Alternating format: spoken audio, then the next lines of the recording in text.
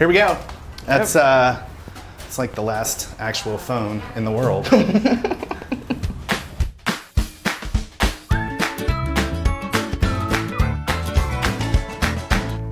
Nice. I don't even know what this is supposed to mean. Hi, I'm Burke Holland. I'm Jasmine Greenaway. And this is 5 reasons that JavaScript developers should even care about .NET Core. Thing number 1, .NET Core is cross-platform.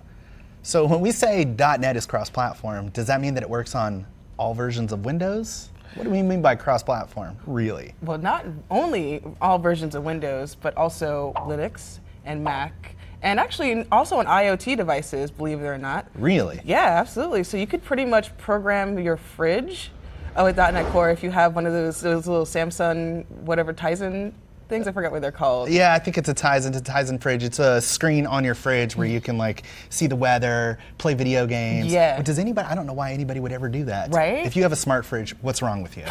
Right. But you could run .NET Core on your fridge. Yes, absolutely. Interesting. Nice. Can I run it on this iPad? Not today, but maybe one day. Who knows? Hey, listen, anything is possible. Anything is absolutely possible, Wow. for sure. Thing number 2, when you're building a single page application, it's easy to use .NET Core for a backend. So I think it goes without saying, although a lot of times we don't say it, single page applications kind of have to have a backend. And a lot of JavaScript developers do something else besides JavaScript. A lot of them do Java or they do .NET.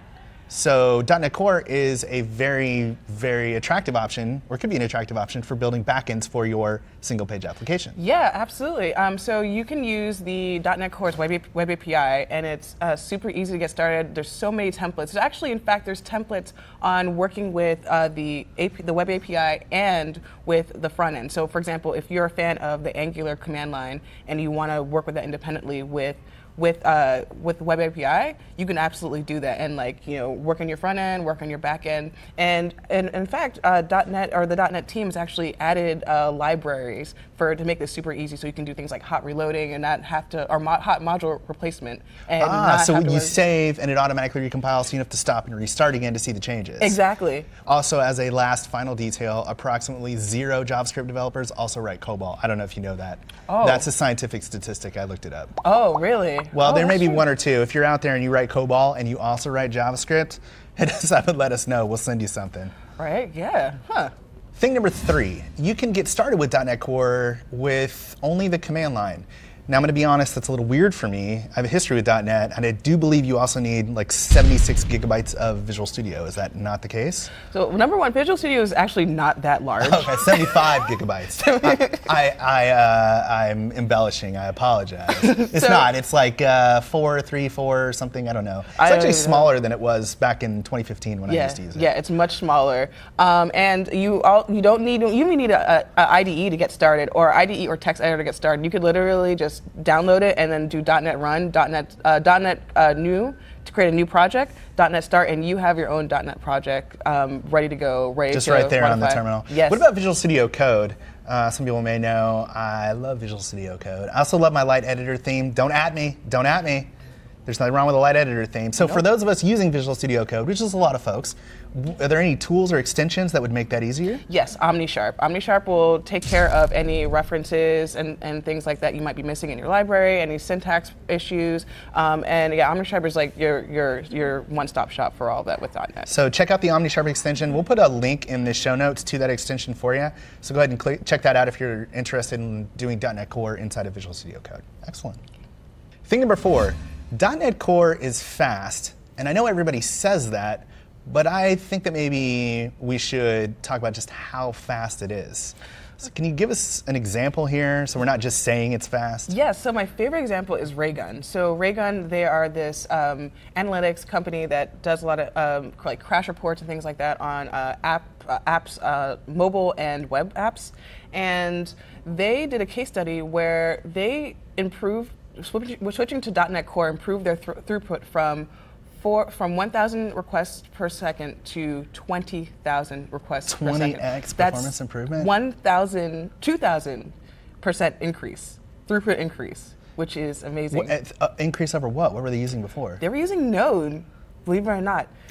And so We actually have benchmarks that report every month or so about like how fast it is. And you know, the reason why .NET Core is so fast is that in the past we had, you know, .NET was, as we know, was only for Windows. Right. And now that we have a lot of .NET had a lot of libraries that were only like Windows specific. And now, so getting rid of all of those libraries and improving these performances and like improving like performances like on things like collections and things like that has made .NET Core super fast. And believe it or not, a lot of these improvements came from outside in the community. Oh, really? Yeah. Which brings us to our next thing. Yes. Thing number 5.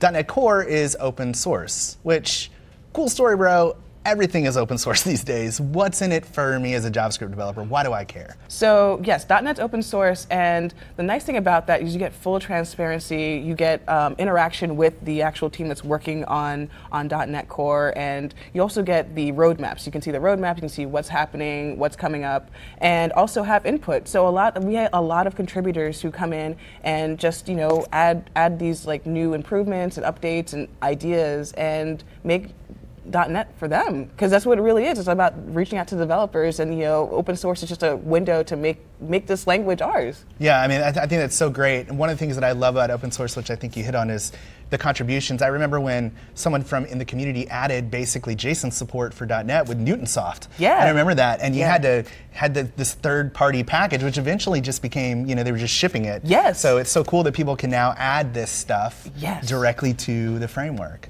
And I also think that it's been around for so long that they've had so much time to iterate to make it super fast. So Yes. they've already hit all of the roadblocks and had all the hard issues and figured out and gotten around them. There's a lot of advantage in using something that's extremely mature, a very mature framework. A lot of advantages to that. Yes, Yeah. I agree. As a footnote, I used to be a .NET developer.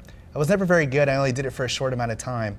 But what I noticed was that C# and JavaScript are actually quite similar, and it was easy for me to make the jump. So if you are a JavaScript developer, one of the advantages to looking into C# is that it's going to feel very familiar. And so if you're thinking, I can only do Node or I can only do JavaScript, you should look into C# a little bit and see if it might be for you. And we'll leave some links for you in the resources below where you can get started with that. I'm Burke Holland. I'm Jasmine Greenaway. And now you know 5 reasons why JavaScript developers should even care about .NET Core.